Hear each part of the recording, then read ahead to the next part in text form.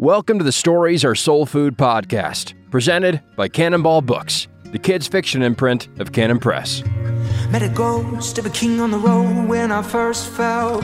Fire burning to my knees I fell. Met a ghost of a king on the road. So this is episode 91 of SASF. Yeah. Welcome, everybody. I heard that episode 90 did not disappoint. That's the only thing good. I've heard. Is Great. So we don't have anything to follow up on? Is there anything we need to Well, there follow up is, but I didn't actually want to talk about that yet. I thought we should. What do you want to talk about first? Let's talk about what you want to talk about, Brian. I thought we should do a bad words episode because we did actually get questions about that. Yeah, let's talk about them bad words. Yeah.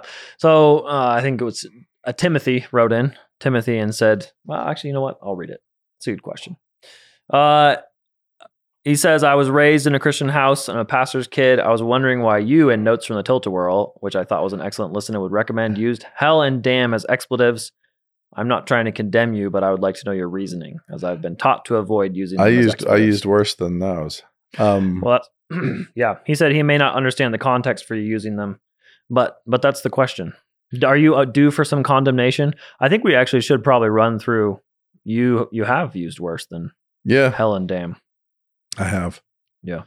I have. And with a clean conscience. I'm not going to cue any like Dr. Dre or Snoop Dogg music right now. But yeah, so I have a whole spiel about bad words I can do. Well, I think that's important because, I mean, it is a words podcast. I think this is a key. Yeah. Timothy has a key misunderstanding of how words work. He does. He's a Platonist. But it's okay. Don't be. But that's actually beside the point.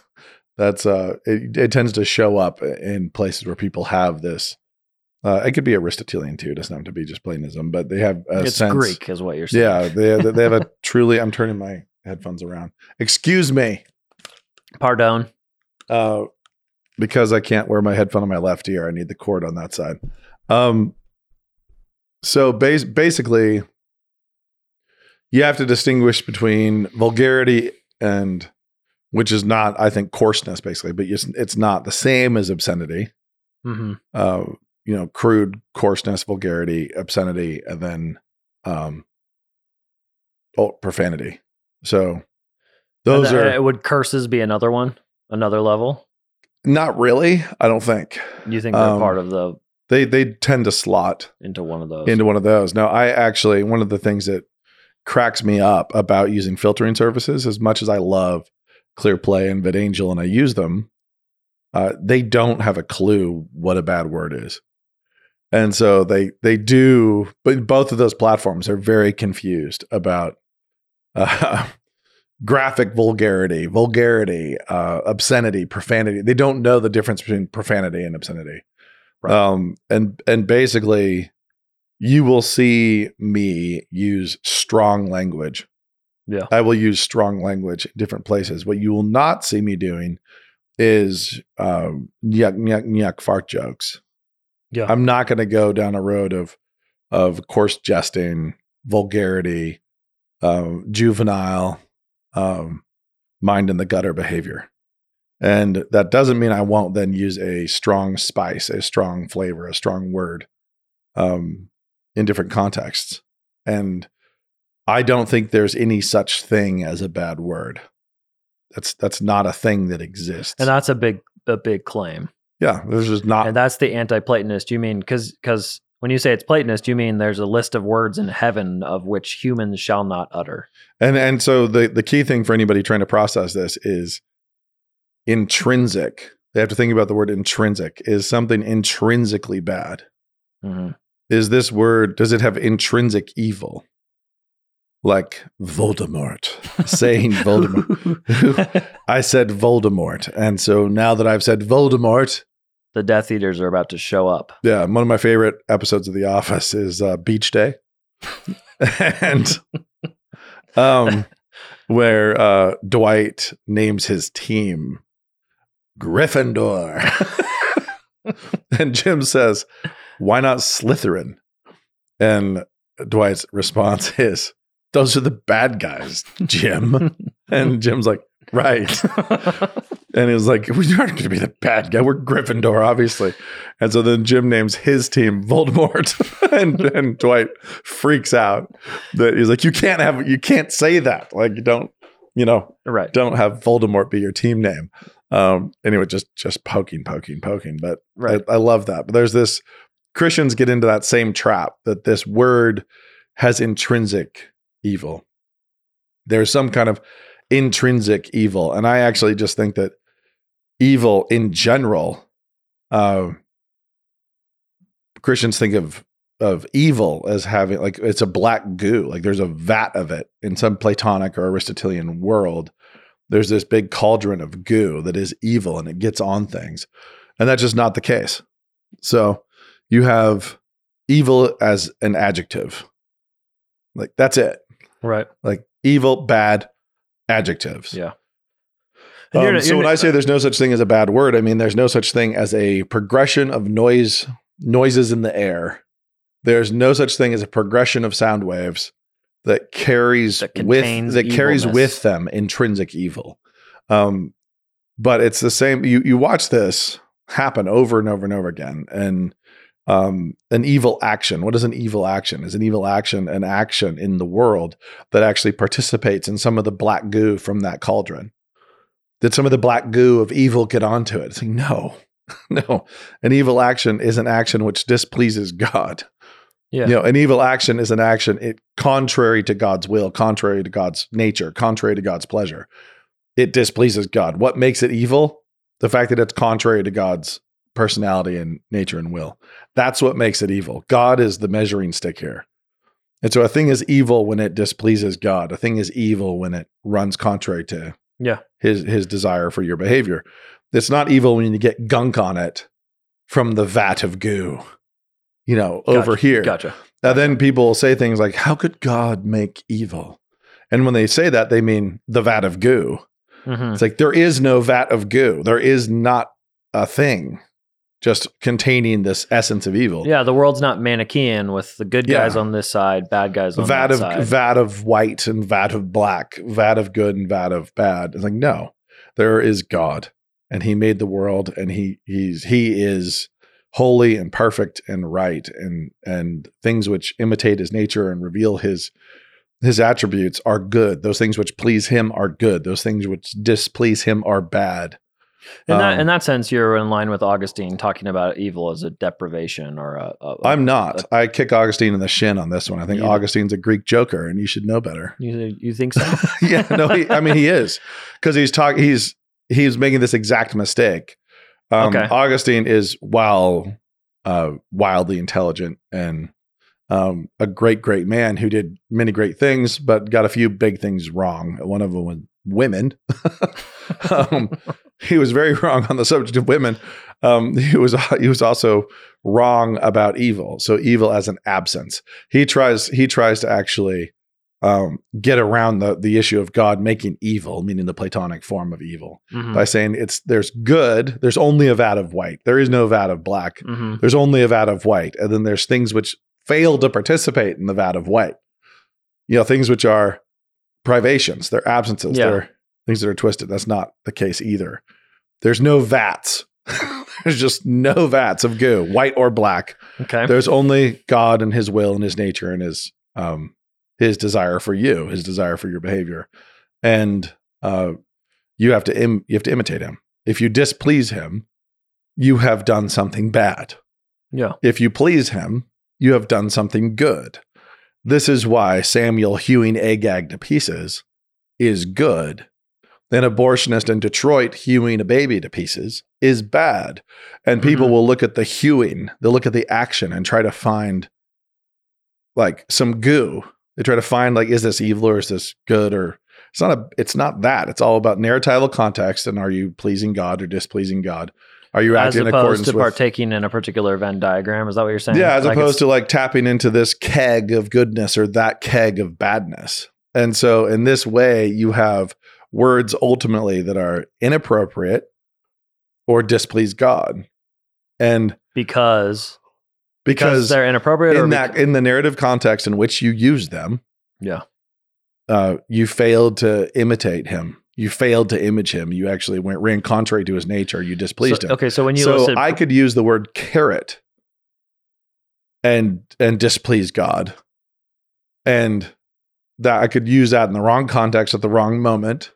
I'm trying to think of one. It'd be very difficult, but I'm trying to think well, of I mean, I think we know this with little kids. Like when a kid calls her, I've heard this story from a friend. When a kid calls her dad, you daddy dinosaur, because she's mad at him while she's being disciplined. Yeah. That's, as a wise parent says, she was using a bad word. She's using the worst thing she could come up with. The worst thing she could think it's of. not, but it's not a word that has black goo on it. It's ultimately about in the narrative in which she's acting. Yeah. She did something that was in defiance and against both the relationship she's supposed to have with her father, but she's also failing to imitate God himself. Yeah. And so if I jumped up in the middle of a wedding and just yelled, "Baby carrots," as Gotcha. loud as I could, like, okay, what have I just done? Like, I've defiled a moment. Yeah. And I defiled a moment. And are those words bad? It's like, no. I guess that would be a subset of profanity in that sense. You're taking something that should be a particular way. Yeah, and- that'd be like a subset, Right. because I'm not profaning something Sacred. divine, Yeah. but it is supposed to be like a very sacred moment. It's a solemn moment. Mm-hmm. I'm profaning a solemn moment.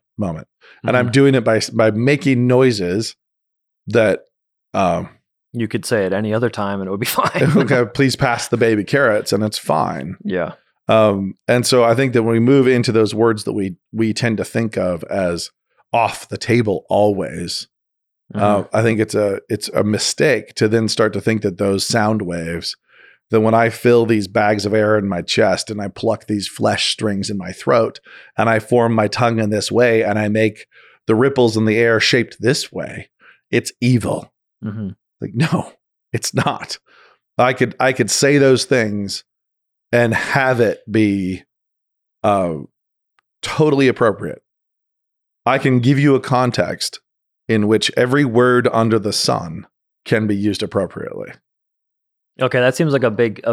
I'm sure people are thinking, really? Have you? 100%. The F word for sure. example. Yeah. And I guess, can you kind of sketch out that situation? I mean, or a situation in which you'd evaluate the use of that word. Okay, so if you bounce into the life of the prophet Elijah, Mm-hmm. if you bounce into the life of the apostle Paul, Mm-hmm. if you bounce into these different situations, where you are in a place where somebody is justified in mutilating and incinerating human beings. Yeah. And then people are saying, but I can't imagine him being allowed to use those sound waves right there. Okay. I mean, it's like, whoa. You're like, So you're saying in the contextualization of he's Baal allowed worship, to take a life and send someone straight to hell. Yeah.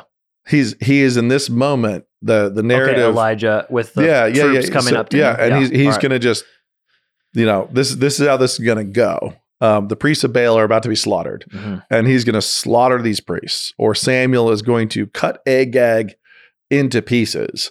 And while he does, somebody hears him say something. That's a bad word, Samuel. Mm-hmm. That was bad. Don't you know those noises are naughty? Mm-hmm. It's like as another arm hits the ground. It's like he's dismembering someone in this moment. Now, I'm not saying that he should be cussing. Right. I'm just saying it's really, really funny to me when people get this wildly disproportionate inability to see things in narrative. If you have somebody who's reached a moment where he can cut someone into pieces, could he not cuss him out? Okay. So you're saying the violence of the words Yeah. is in a category. It's with a violence of category. action. It's a category so much lesser Yeah. to what's actually happening there. When Samuel hews Agag to pieces, he is doing God's will. Yeah. This is good. Contrary to the new atheist, contrary to everything else, Mhm. Samuel's obeying God. He is subordinating his will to the will of God. He is obeying God. It is a good and holy action. Okay. When he shows up and hews Agag to pieces.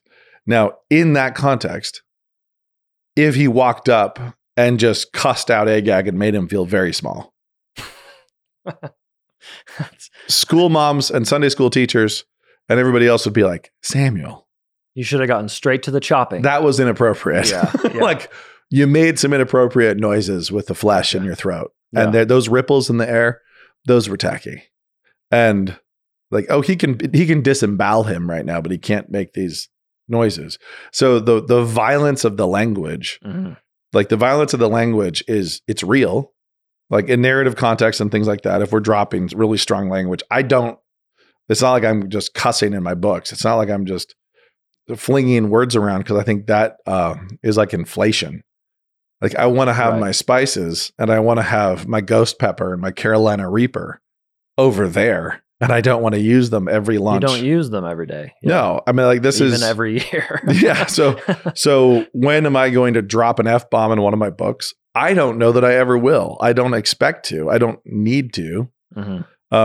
I have yet to encounter a scene where it would be in any way helpful or necessary.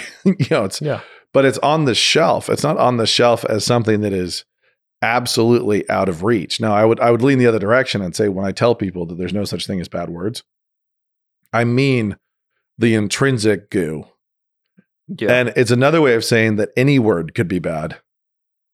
Like gotcha. So any word, rather than saying, "Hey, I can say whatever I want now." Yeah, as opposed to only those. Like I'm the one saying this, but you will never see a fart joke in one of my books. Yeah. It's like I don't want to entertain with coarseness. I don't want people to reach down. I want to elevate. So I'm not looking to demean or diminish. I want to inspire and elevate. And so why would I do that? Why would I go with coarse for, vulgarity? And we always talked about coarse jesting in our house. There's like no coarse jesting. Like God can and does all the time. Yeah. And there's times for us to just be like, that happened. Yeah. Just like, well, I mean, we've done this before, but if the standard is scripture, which it is, there's a fair amount of coarse stuff. But there's also, I am willing to be vulgar. I am willing to imitate the prophets. I'm willing to imitate the Apostle Paul, and they all get vulgar. They all do. I'm not willing to get vulgar for cheap laughs. Gotcha. Which is not what they're doing. Right. You don't see that. You see them in moments of intense rebuke, stripping away the social calluses, and making somebody really feel it. Okay. They really go for it. And then we in translation, we've talked before about how Bible translators dodge. Right. They dodge unicorns. They dodge the fantastical because it doesn't, they don't want to seem like they believe a fantasy religion. Yeah. And so they don't translate satyrs. They don't translate dragons. They don't translate unicorns. They do the same thing with obscenity. Right. We were just reading. They do not translate Ezekiel.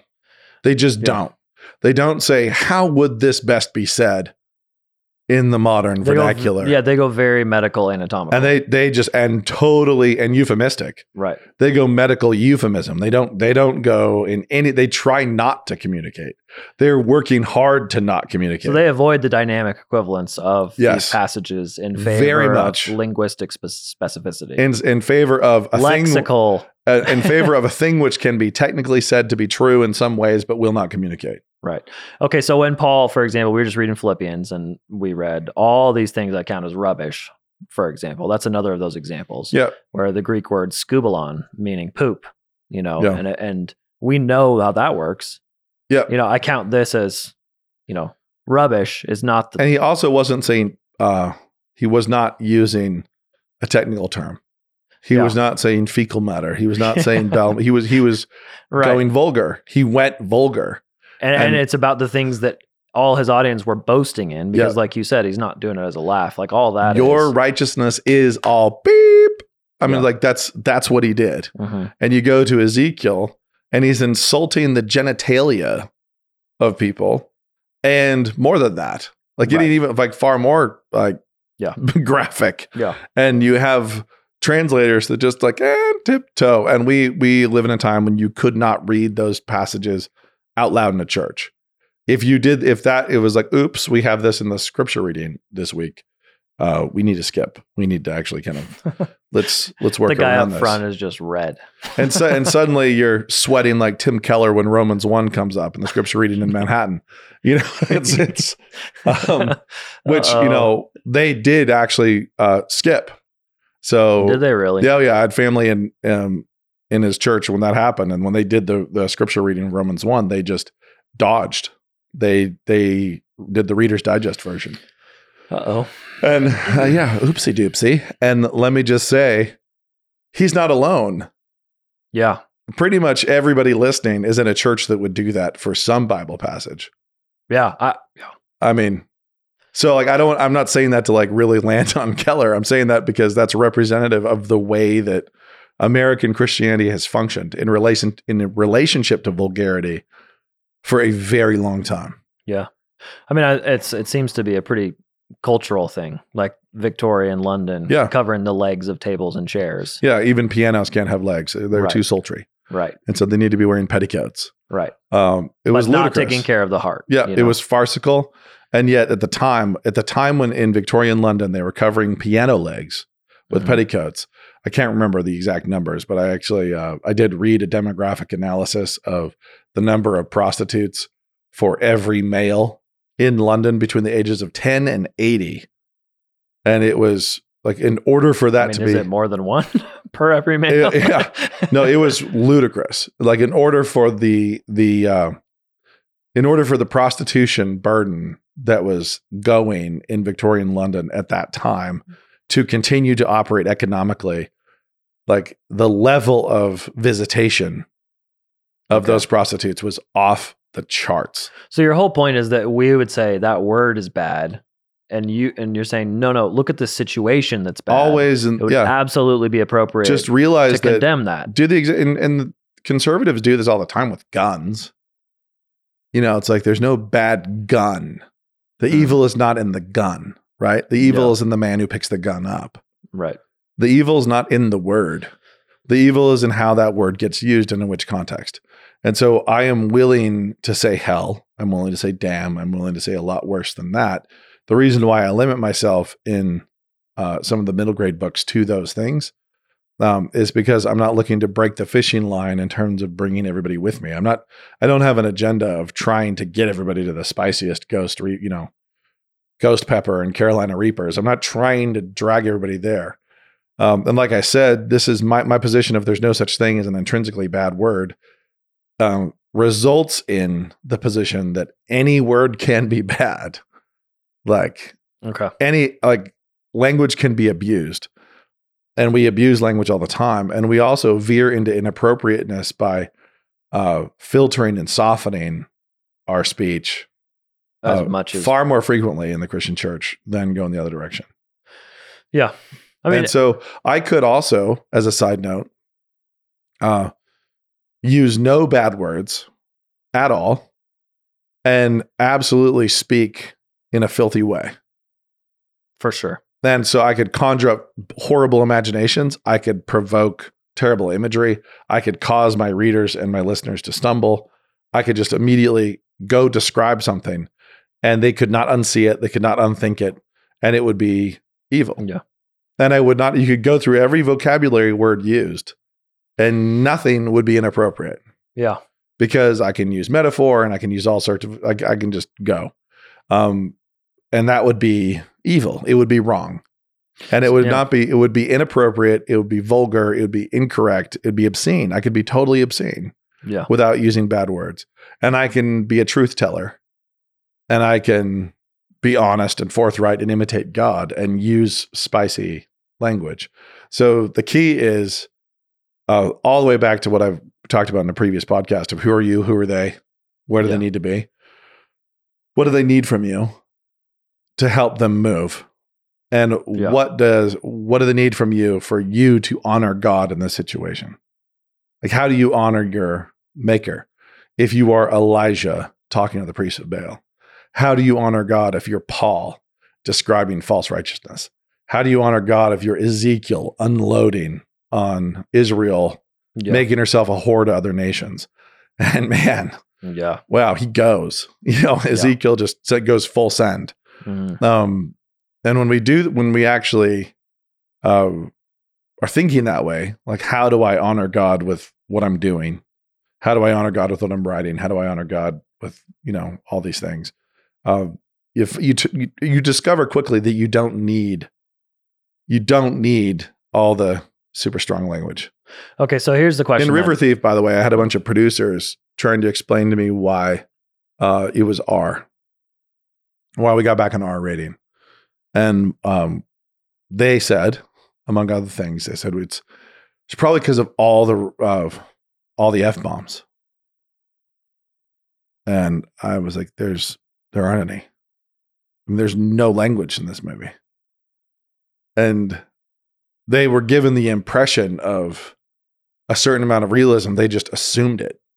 You don't have to go there. You don't have to just bang the note. Mm-hmm. And they were absolutely shocked. And then I gave them the script, the actual breakdown of what was said. And they were profoundly stunned that a movie that was tamer in language than a Hallmark movie successfully had given them this impression. It's like you don't have to just cheaply grab the bad word and throw it in. And when you do, you frequently are just proving that you're trying to imitate the world more than you're trying to, you're abusing Christian liberty. So I think this like anything it's a Christian liberty issue. Does God say I can't have 2 whiskeys every night? Anywhere in Scripture? Clearly enumerating the ounce limit and the proof? Absolutely not. He gives you a general, be not drunk. And I would not hesitate to tell people they were being fools if they were doing that. And the same thing when I have my writer friends who were dumping language in. Well, yeah, the college creatives love to drop an F-bomb in because they feel like it's really real, especially Christian college creatives. Yeah. No, I need to be real. It's like, you need to be talented. You need to have skill. Savage. I like it. I mean, next time you read an unnecessary cuss. That's what you need to be. But then I'm the first to say, I will leave that on the shelf and not tell you that it's got a little taboo thing on it that says it's intrinsically evil and you may never use it. I reserve the right to use that. I have not yet encountered a time in my writing when I need to. Gotcha. So, I don't know. That's a very long answer, but there's just no intrinsic darkness. It's all about faithfully imitating God and being faithful in the narratival moments He gives you. You're a character here with a character across from you. How do you move them? I'm a writer writing for 1 million kids. I'm writing for all these kids. How do I give them food that is a little, spiced and will motivate them and push them and show strength of will and strength of scene and moment and all these other things. Bravery. And spice of character. And how do I make a character a little shocking? Yeah. How do I make that character a little like, woo, he's a little across the line or whatever. When I represent a character, I don't really have to go much past a damn to do that. It's like, that's pretty easy. At least especially in fiction, on the page. Do you think that, how do you approach a character using bad words? Like I remember bad words, a coach in one of your books, uses language that has surprised a mom, like one line. I think he said ass. Yeah. I think he calls boys weak. I can't remember exactly what it is. Yeah. I'm trying to is it candy-assed boys? No, it's something like, it's in Boys a Blur, and it's oh gosh, you should know what it is. Yeah, I should have come more this prepared. One is it's like rots the. I think he says lazy ass, but it's it's that kind of a thing where it's like, okay, so here's a football coach yelling. Am I going to go full Hard Knocks?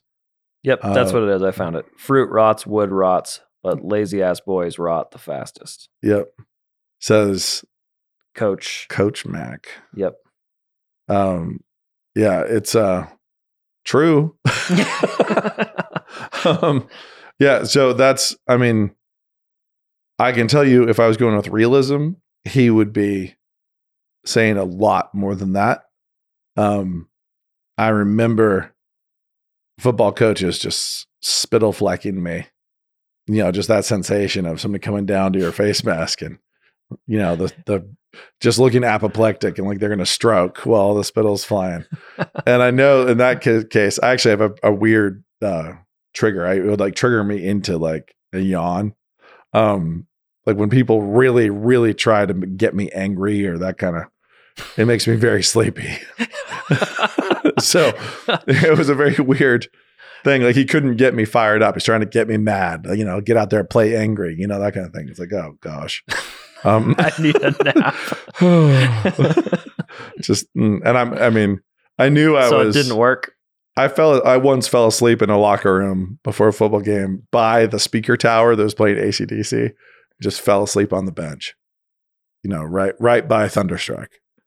And it's just because and I've seen this in my kids too. There's like a genetic reaction to adrenaline. I know it's not unique to us. I've talked to a lot of athletes who have this, where as the adrenaline is peaking prior to competition, your body just kind of turns to jello and you get very yawny and you start taking in tons of oxygen and you just fall asleep. Mm-hmm. You feel super loose. Yeah. And the first time I just did the splits was on a football field before a game, coming out of that kind of looseness.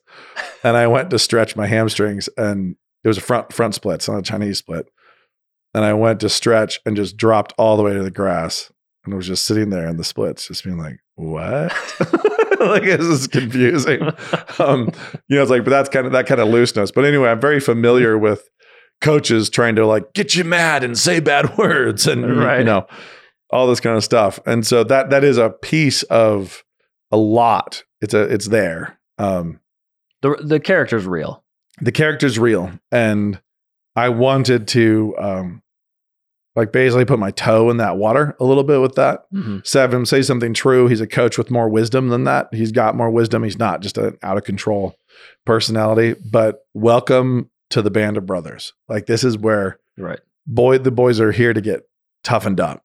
They're here to get refined. They're here to get roughed up and refined. And so turn people into who view as if you put a little dab of black in your book. Yeah. He took something with some evil on it and dropped it in. It's like, no, what's evil about that? And could I say gluteus maximus and it would be fine?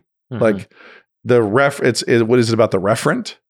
What is the issue? Well, they think they'd say the crudity of it. It's slightly crude. And you'd say, it is. It's a football scene. Yeah, it's a football coach. And I turned it up to as much as I thought a kid of that age should be able to handle and feel like they're glimpsing into something. Haven't you had that conversation with parents? Like, your kid needs to read this book because of that word. Yeah. I think I remember you telling that story. If your kid is too scared and terrified and really panicked to see the word ass in print, then you have, you've destroyed them. Like, because that's like a 13, 12-year-old who's it's horrible, scared to see. Yeah. And it means they're not reading scripture. It means they have no idea what's in the Bible. They have none. And they're going to have no immunity for anything that's in the world. Right. Trying to pretend that that's crude, and they haven't. You only have to read Genesis before you get to stuff that's. Here's why I should confess something. This is one of those dad calls that I've done. So with my kids, as they reached a certain age, as they transitioned into a certain age, and we were filtering movies, and I wouldn't do this just regardless of age, but as they aged up, there were vulgarities that I would leave in. Like, I would start leaving language in the show. And as I'm filtering, and my rule of thumb was basically, as they were hitting their teen years, as a kid was in their teen years, I started leaving sort of an S word in every 10 minutes of runtime. And that was just kind of my rule of thumb. Interesting. And it's like, because instead of like taking all of it out always and having kids reach adulthood thinking that everything is this sparkling, I need them to grow in their own maturity such that they can hear this and not be wildly affected by it, such that they run off and imitate it, or they find it really glamorous. Interesting. So I need to start having that conversations with them where I'm saying, so why don't we talk like that? Yeah. Like, what's that? Like, okay, so that guy, he said those things, like, what, like how we process, like you heard that, you're not gonna say that, when they're 13 or whatever, and then we, kind of dial it up. Now there's a level I don't go past. I'm not just, I'm not just opening the gates, but there's also a level where I'm saying, like, I'm not filtering things for my son and who's off at college, obviously. Right. It's like, I want, Well, I mean, your first summer job. right. I mean, everyone should know what you're going to hear on your first summer He's job. on a college lacrosse team. Right. This is, Yeah. and he's on the, he's on the even- evangelism team, with this Christian ministry there at his school, and he's playing college lacrosse. Like, he's doing the thing that you have to be able to do in the world that all of us know. We all exist in the world. And it's a huge mistake to, I'm not, as a side note, I'm not trying to acclimate them all the way up to full filth. Right. I'm trying to let a few things through in such a way that it can be discussed and processed and is not doing horrible violence. Lower elementary kids have had my kids have had classmates, I think, use God's name in vain. Yeah. And that's been great for my kids to have to talk about. Yeah. Talk to their teacher about. Work talk through to their it. classmate Talk to the kid about it. Yeah. And then repent and move on. Yep. And then deal with it. What happens when someone says, "My God," and does not pray? So if I have a teenager who reaches whatever level and is totally shocked, like completely shocked, by an obscenity, and just so rocked by it, that's me weakening them. I'm not trying to build their tolerance up so they're just comfortable around it. Like, I think that's a key distinction. I'm not trying to do that. What I'm trying to do is have them encounter it in a way that we then process, and in a very diluted way. This is why I was like, okay, so I'm not, if there's a movie with a ton of language in it, we just don't watch it. It's like, it's just, right. I've turned it all off and tried, and everything's silent. It's like, it's just pointless. But if we're looking at, something that's 40 minutes long, and, it's like, okay, I don't mind leaving some stuff in, so that there's a certain amount of resistance that they have to build up. And resistance, especially to characters that are being presented as cool, to a story that's being presented as cool, not just resistance to bad guys. Right. Well, I mean, I think we all get this analogy with, when you compare farmers and the facts of life with the average, city kid who's never been around an animal before. Right. We get that distinction. It's like, you're hiding your kid from something that's normal so that when they encounter it, if you don't let them encounter it in some way. No, if you have a pet, right. They're gonna we have 3 dogs, and our kids are picking them after 3 dogs when we lived in town. And it's like, there's a certain amount of just poo humor that God does, where there's poo tragedy and there's poo humor, and there's like, oh no. And it's like, and there's a sympathetic, like, oh, but then we don't then inflate it and just obsess about it. And it's the joke that gets everybody laughing. Yeah, it's like, it happened, and we're like, oh gosh, and everybody, we're not pretending like the world doesn't exist. We're not pretending like God doesn't do it this way. Mm-hmm. We're not tiptoeing around it, but we're also not reveling. We're not reveling in it. So my true dad confession is that as my kids age, I start I let things through the filter that they have to have their own guard up, their own filter, and not just say, I can just receive this completely because my dad has filtered it. I can just, Dad may be trying to test me. yeah. And the thing is, like, my older girls, 18 and 19, they're watching a show, and I was fine with them watching the show, and then they stop, and then it was like, gosh, we're just going to watch this on VidAngel. This is super annoying. Mm-hmm. And they go in and turn all the language off that they just don't want to hear, and they watch the show. That's awesome. That's what I want. I want them taking the steering wheel that way. So anyway, all that to say is that when people talk about bad words, or why'd you say the bad word? Yeah. It's like, first, don't think that I just, dipped it in tar, that it actually has some intrinsic tar associated with it. It does not. I could have written a line, fruit rots, wood rots, the lazy ass boys rot the fastest. I could have written that line and not talked about that at all and used only non-vulgar terms and actually done something much worse. It's not hard for a talented writer to take imaginations into, into dangerous places. So words do not have intrinsic evil. They have strength. They have social reaction that's baked into them. Yeah. It's like in different societies. So it is possible totally to sear yourself as you listen to music, though. I've met, totally. You just listen to so much music. In super unhelpful ways. Yeah. Yeah. And then, but that's not what you're talking about. You're saying it's not a searing thing. It's like what is the word saying? I mean, you only get to a point as a college kid, you're like, yeah, I can listen to rap. And then you like, wait, no, I can't. I don't want to hear this. This shouldn't be the soundtrack of my brain. Yeah. Then you're like, oh, okay, great. I should spend more time. I'll at least spend more time in the word than I do in the songs. And all of a sudden you find the songs don't just quite slide down so easily. Yeah. Things are a little tricksy. So it's key to see that words basically receive their potency and their naughtiness. I'm not a relativist, but they receive their potency and their naughtiness from the culture in which they exist. Yeah. And you want to be clean and pure and not of the world, but you also want to be a prophet. You want to be able to honor God in any situation. And there's no noises that are just off limits. So why do we have bad word lists? It's unavoidable, I guess. Yeah. In any society, you're going to have words that are meant to shock or are more low class or vulgar, things like that. And that if the prophet Ezekiel had walked into a Victorian drawing room and let everybody know, he would not have done it politely, and it would have been. It would have been about legs. It would have been. It would have been. Look at the legs on these tables. Yep. And look what's happening out in your cheap streets. Yeah, and look at all your syphilis that all of you have. Right.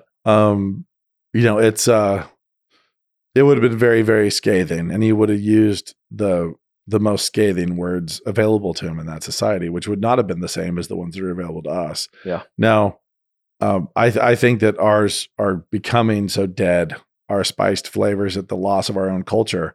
One of the things you lose when a culture decays is you lose the potency of the bad words. They lose they're like salt losing its savor. Like they are just via obscenity inflation. They're everywhere. And this is incidentally where words like suck and, screwed up. Yeah. Are meaningless now. And a housewife can say them in the church and it doesn't mean anything. Right. Suck used to be, even when I was growing up, a word that you didn't say. Yeah. And. Yep. And go back to our grandfathers, and it was real bad. Real bad. Yeah. And same thing with screwed up. Yeah. You say, man, I screwed this up. It was not, they would not separate that from the use of the F word. Like that would just be, almost equivalent. Yeah. And now culture's moved, and the intrinsic naughtiness of the word, because it doesn't have any intrinsic naughtiness. That was to make sure everyone was listening, to make sure everyone was paying attention. The intrinsic naughtiness of the word. If it had that intrinsicness, it would have moved. It would have just gone, and it would still be potent and bad and awful. And instead, it's been all watered down and become nothing. So that's the same thing's happening. And I have to say, the weird part is, because of the nature of our cultural decay, without a massive amount of revival, you can expect to hear your grandkids yelling the F-bomb, and it means nothing. There's the spot to end. Yeah, and it's, I hope not. Yeah, I mean, you're totally right. I hope that's not the case, but it's not to say because your grandkids will be awful.